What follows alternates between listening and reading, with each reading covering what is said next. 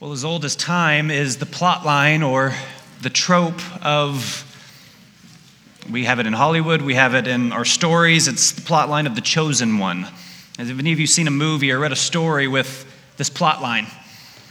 It goes all the way back. They found in the 3rd millennia BC stories containing this plot line, and you've seen this movie 1,000 times. The main character is chosen, usually by someone of a higher power, to save the world. And the burden of that task is resting on a singular person's shoulders, and the fate of the world is determined by them. And so thousands of characters have been the chosen one.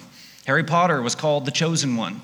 Anakin Skywalker was called the chosen one. And then even in that movie, there was no father, but he was born only of his mother, conceived of the Force, so that he might be the chosen one. Where do you think they got that plot line?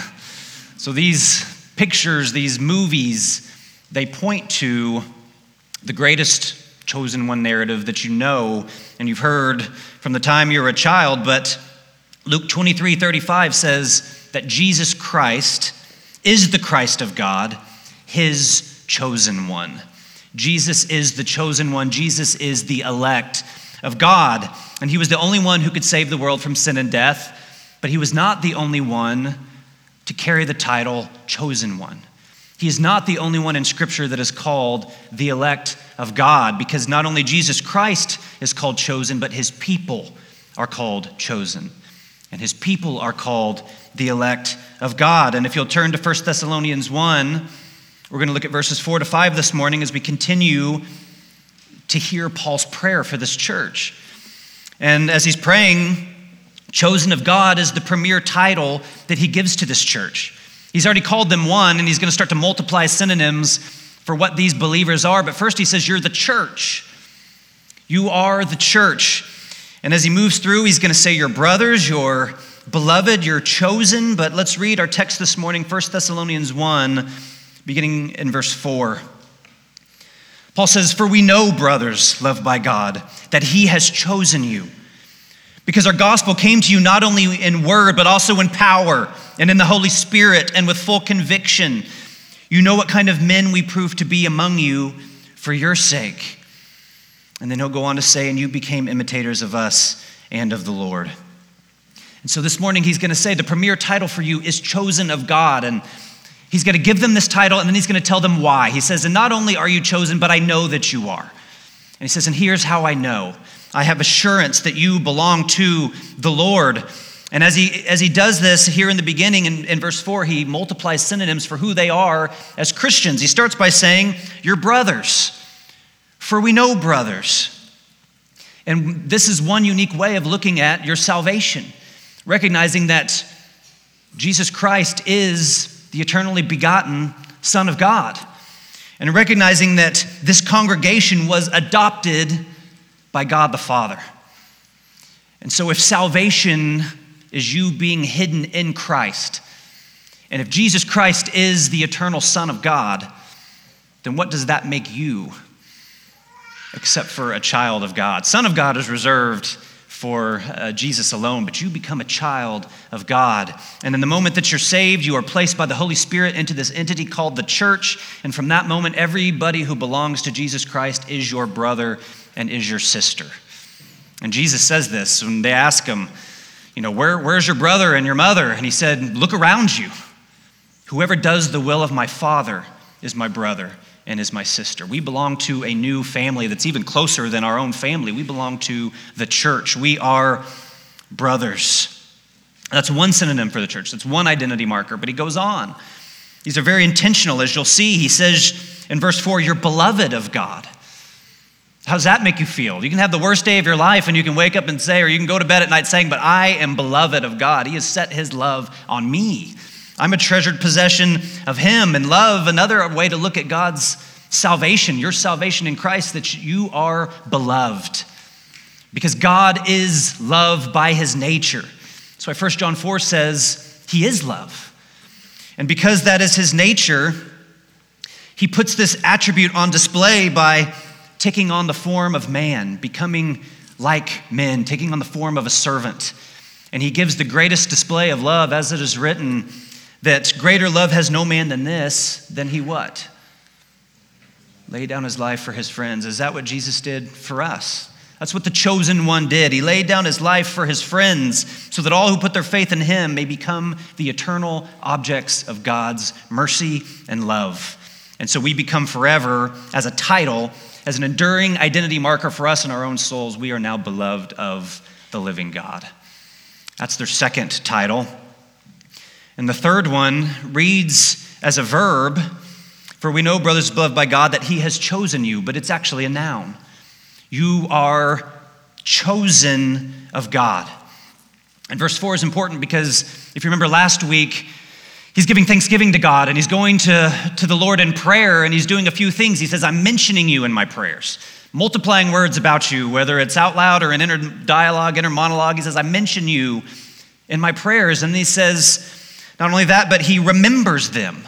And what does he remember? Their work that was produced by faith and their labor that was prompted by love and their endurance that was produced by hope. He says, these virtues are the things that I remember about them. But now he says, there's something that I know about you. And as I stand before God the Father in prayer, giving thanksgiving to you, this is what I know about you, that you were chosen by God.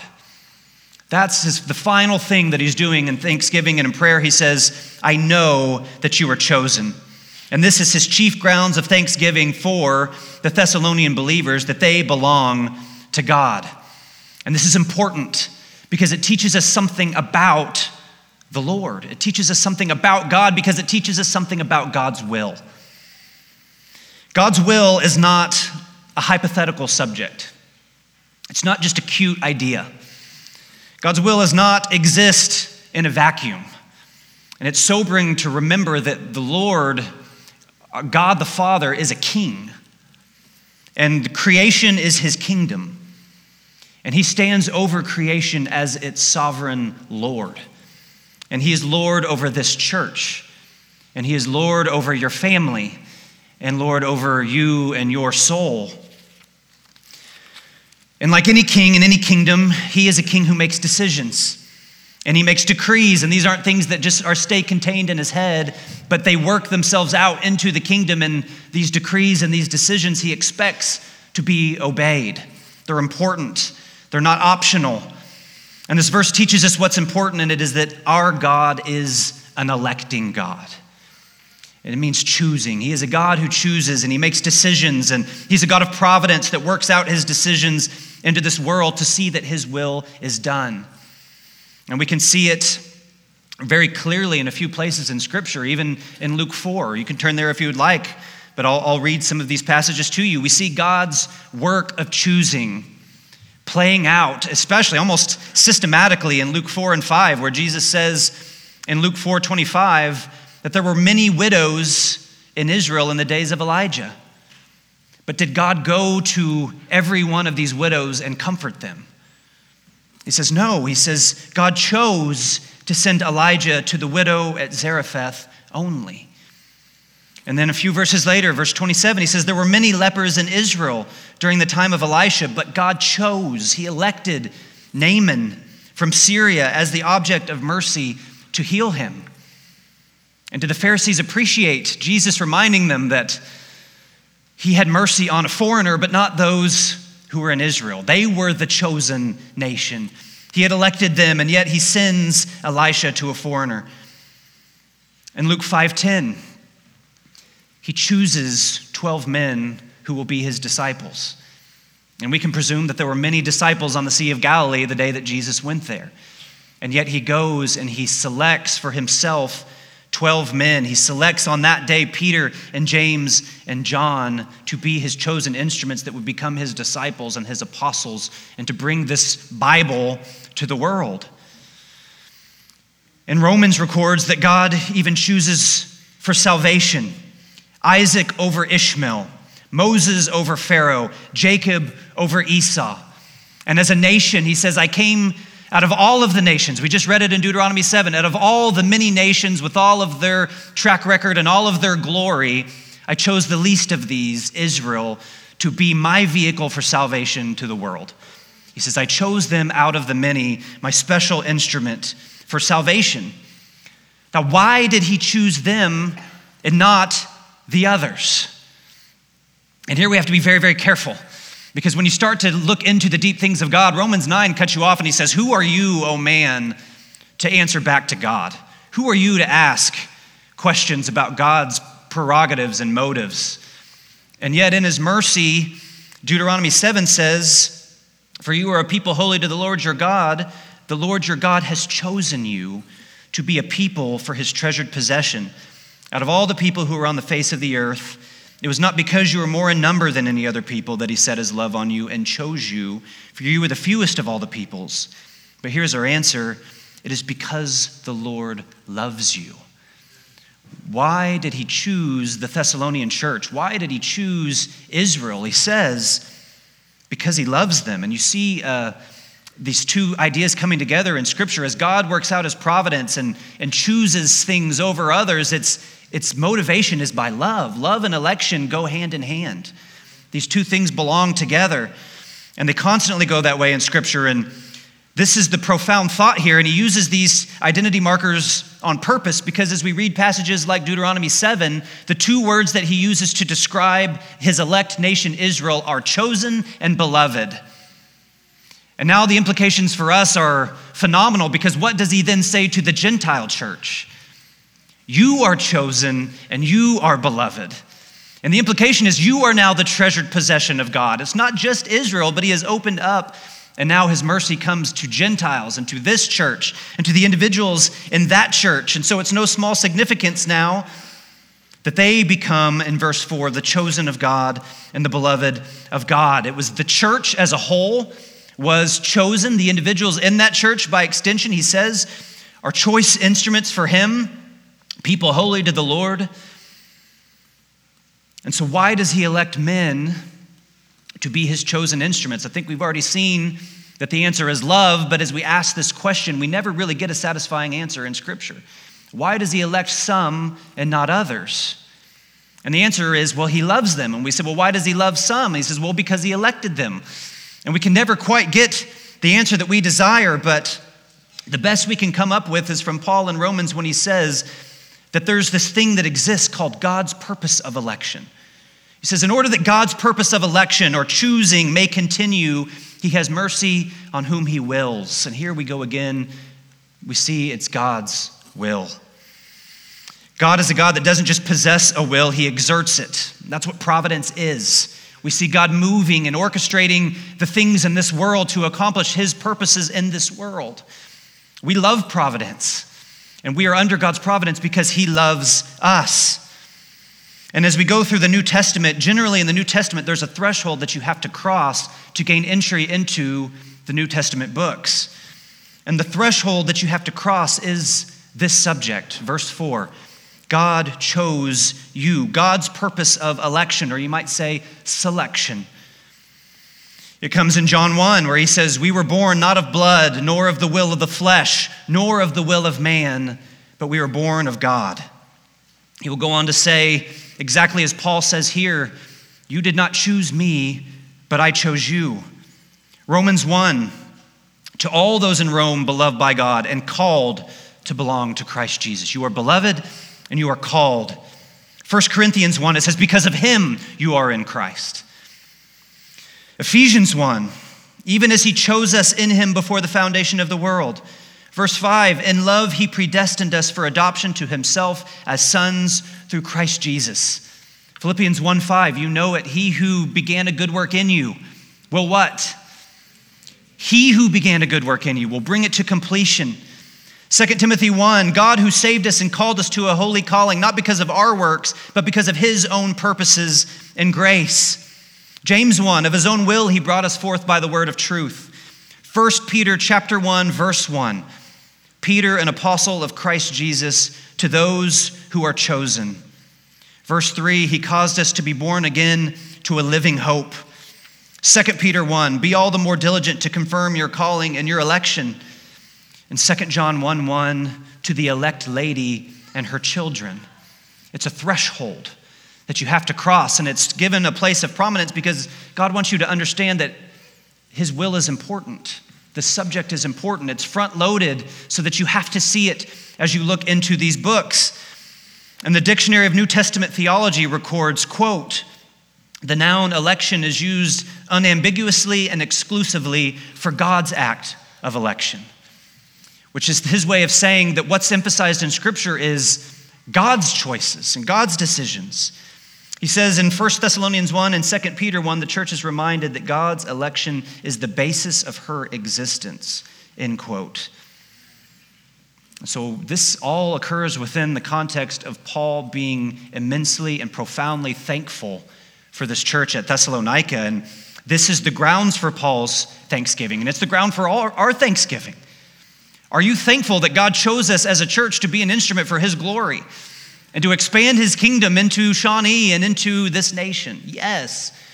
Are you thankful that he chose you to be an instrument of his glory and the object of his love? And the answer is, of course. Can you believe it, that he chose you, Deuteronomy 7:7, to be his treasured possession? And assumed in the virtue of thankfulness, this reminds us that there's another virtue that goes with this, and it is the virtue of humility. Because every now and then we need to be reminded exactly how we got here.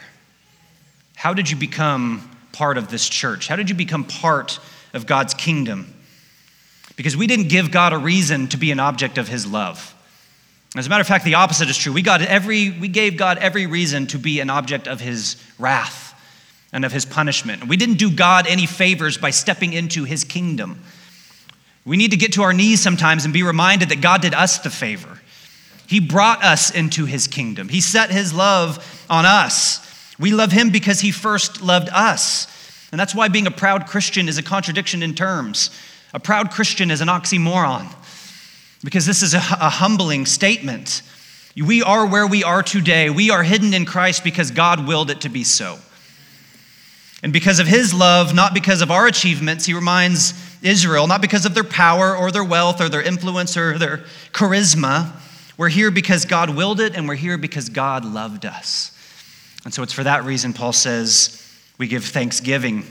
And this understanding is at the same time two things for us.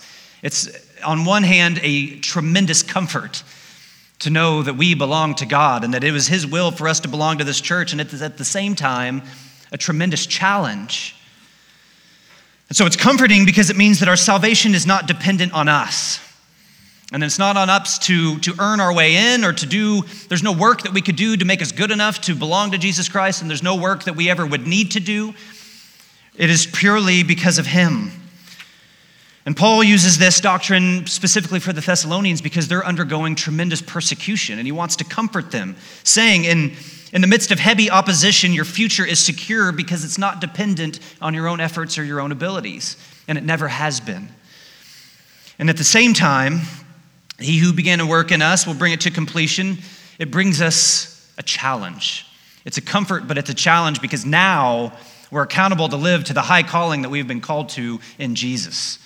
Now the bar has been raised for you, and you have every incentive in the world to go and to proclaim Jesus Christ.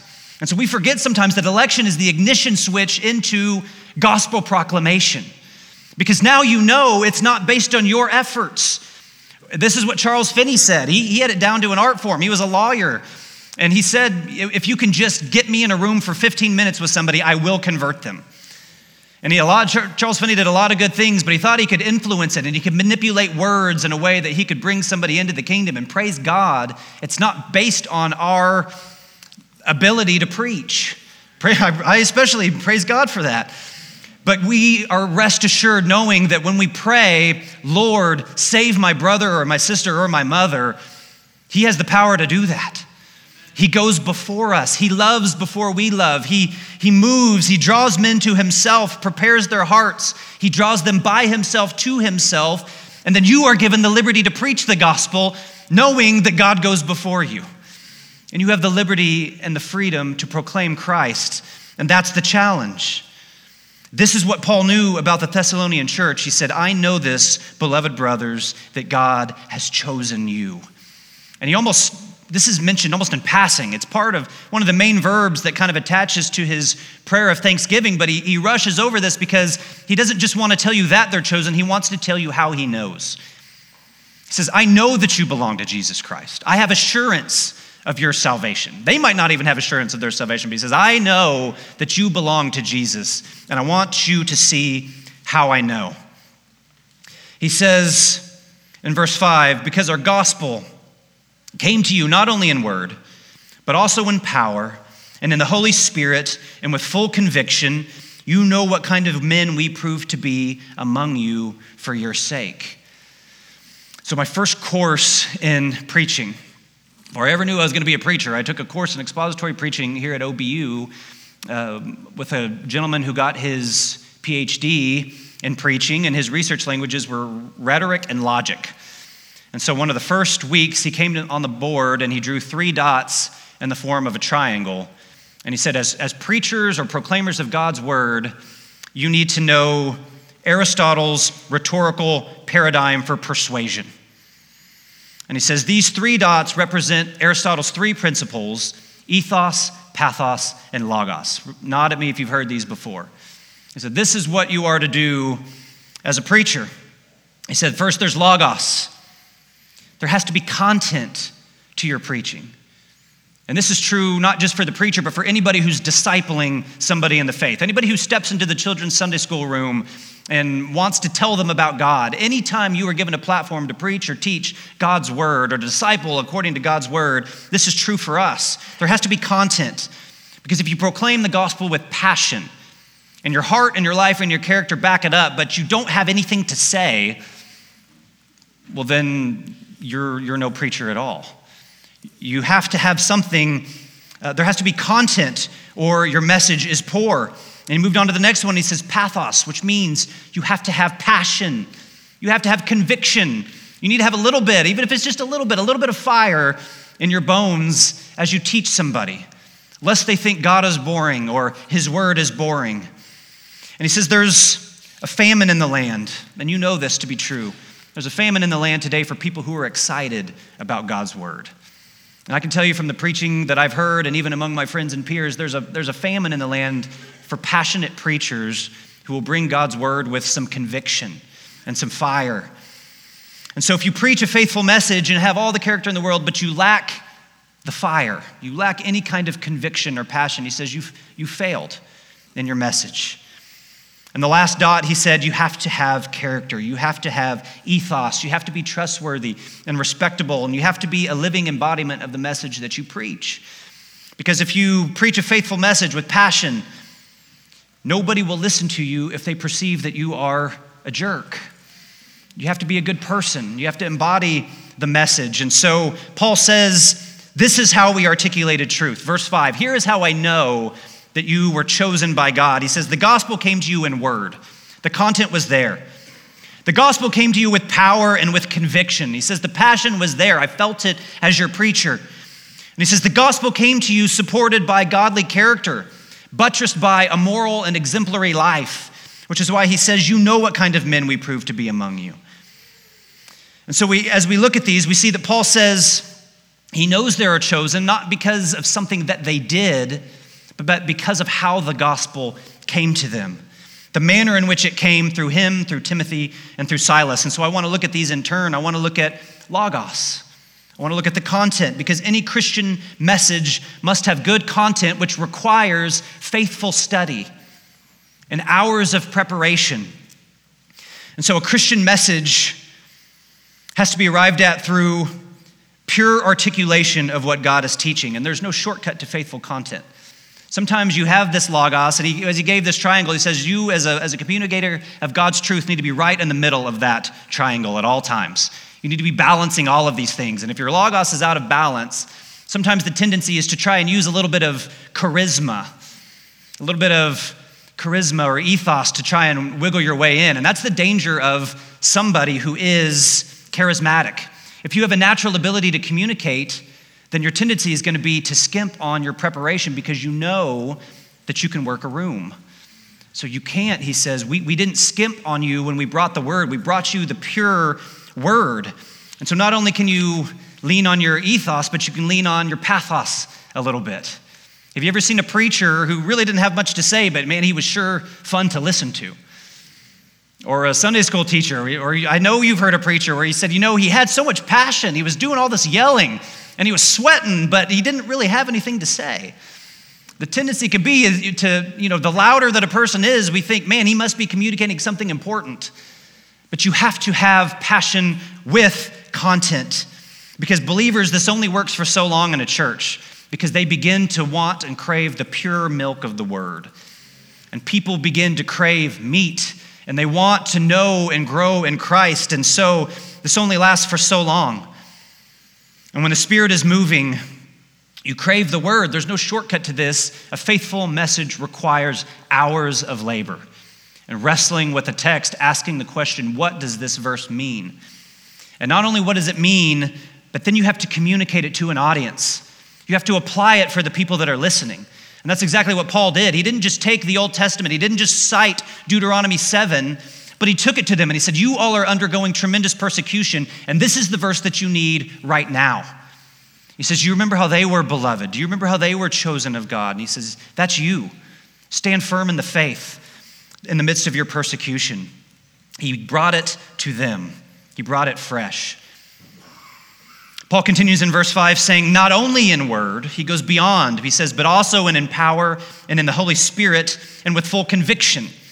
And so a gospel message is not a faithful message unless there is some passion in your heart.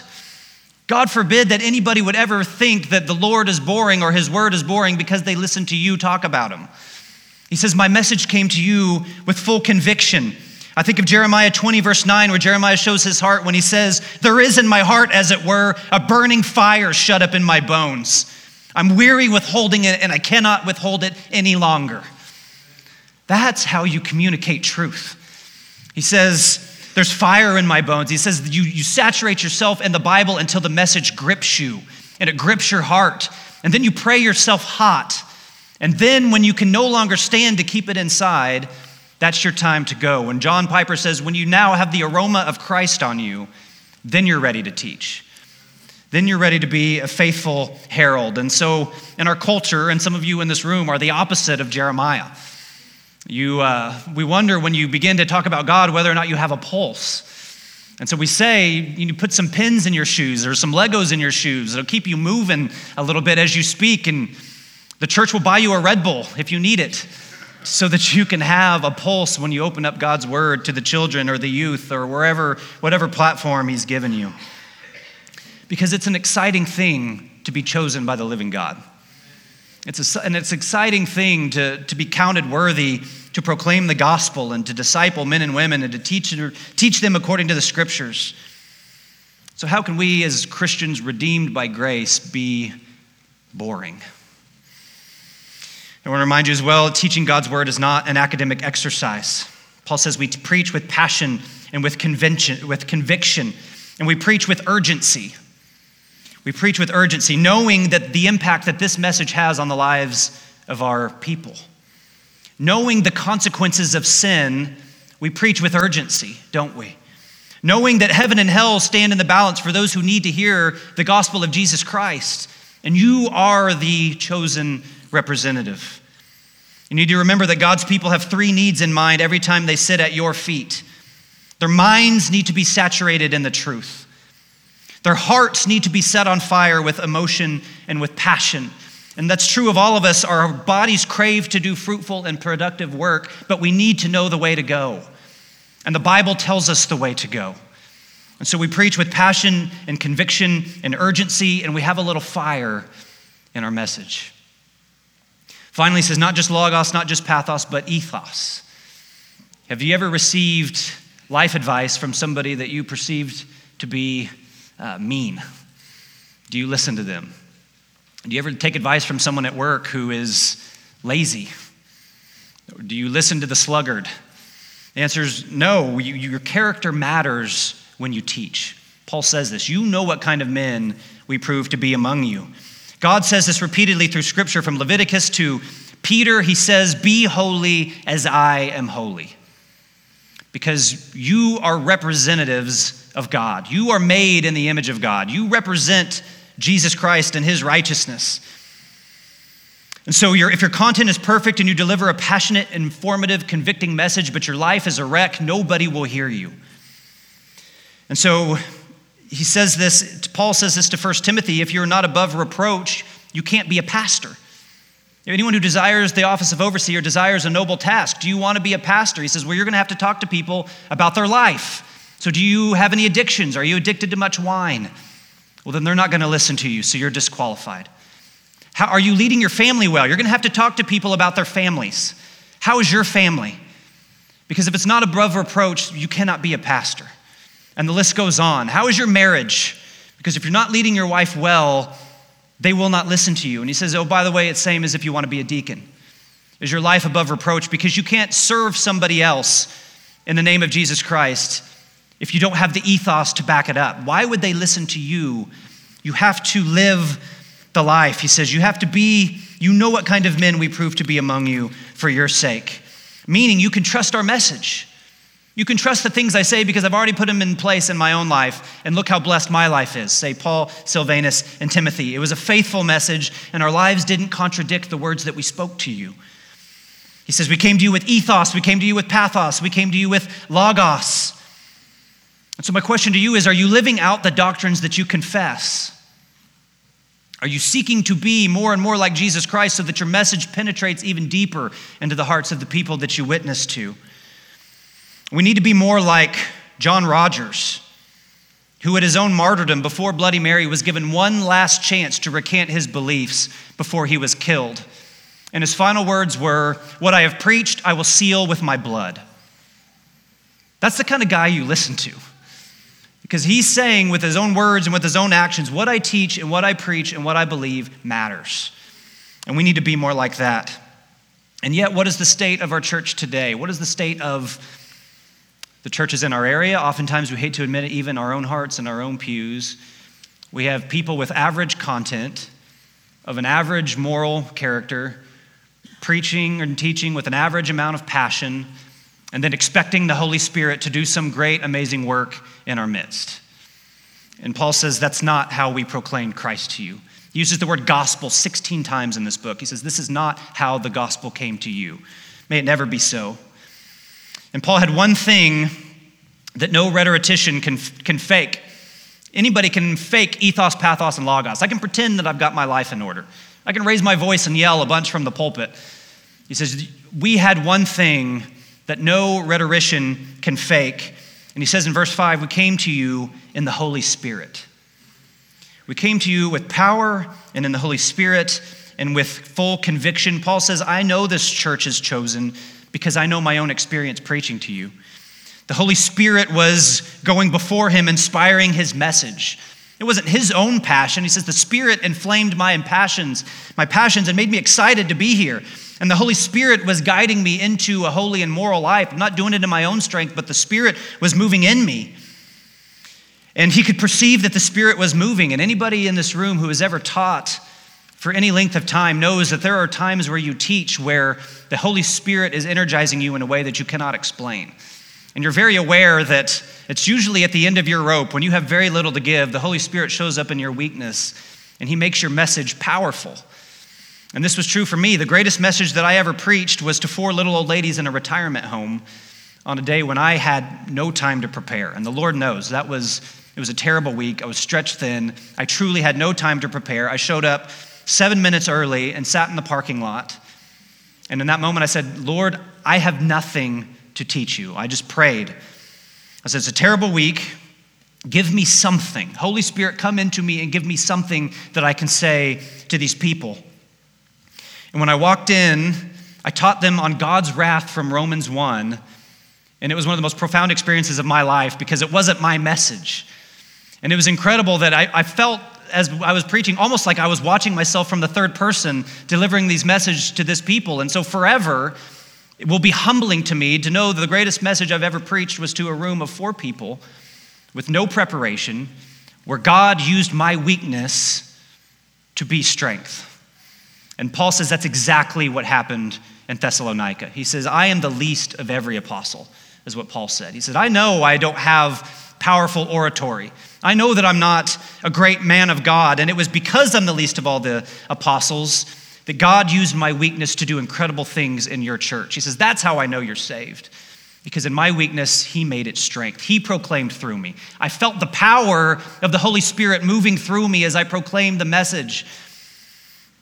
And then he says he knew from that moment that they were chosen of God because he was preaching with a power and a conviction that was not his own.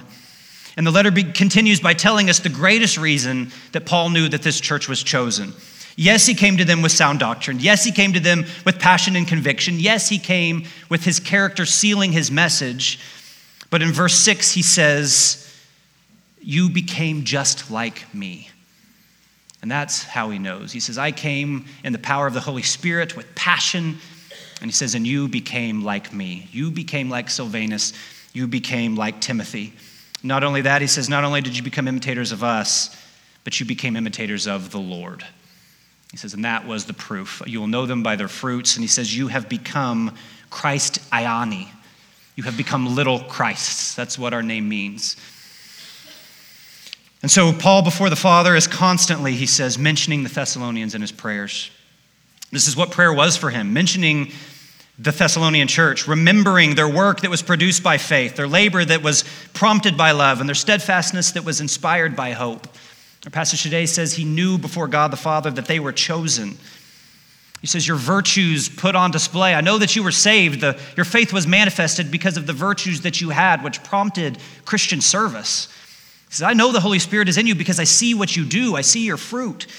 And today he says, and I know that you were elect because your election was put on display because you now proclaim. It's not just me, but it's you proclaiming the gospel, the pure gospel with power and conviction and in a holy manner, and because you became like Jesus in the sight of your culture. And that was Paul's prayer of thanksgiving for this church, and church, that is my prayer of thanksgiving for you.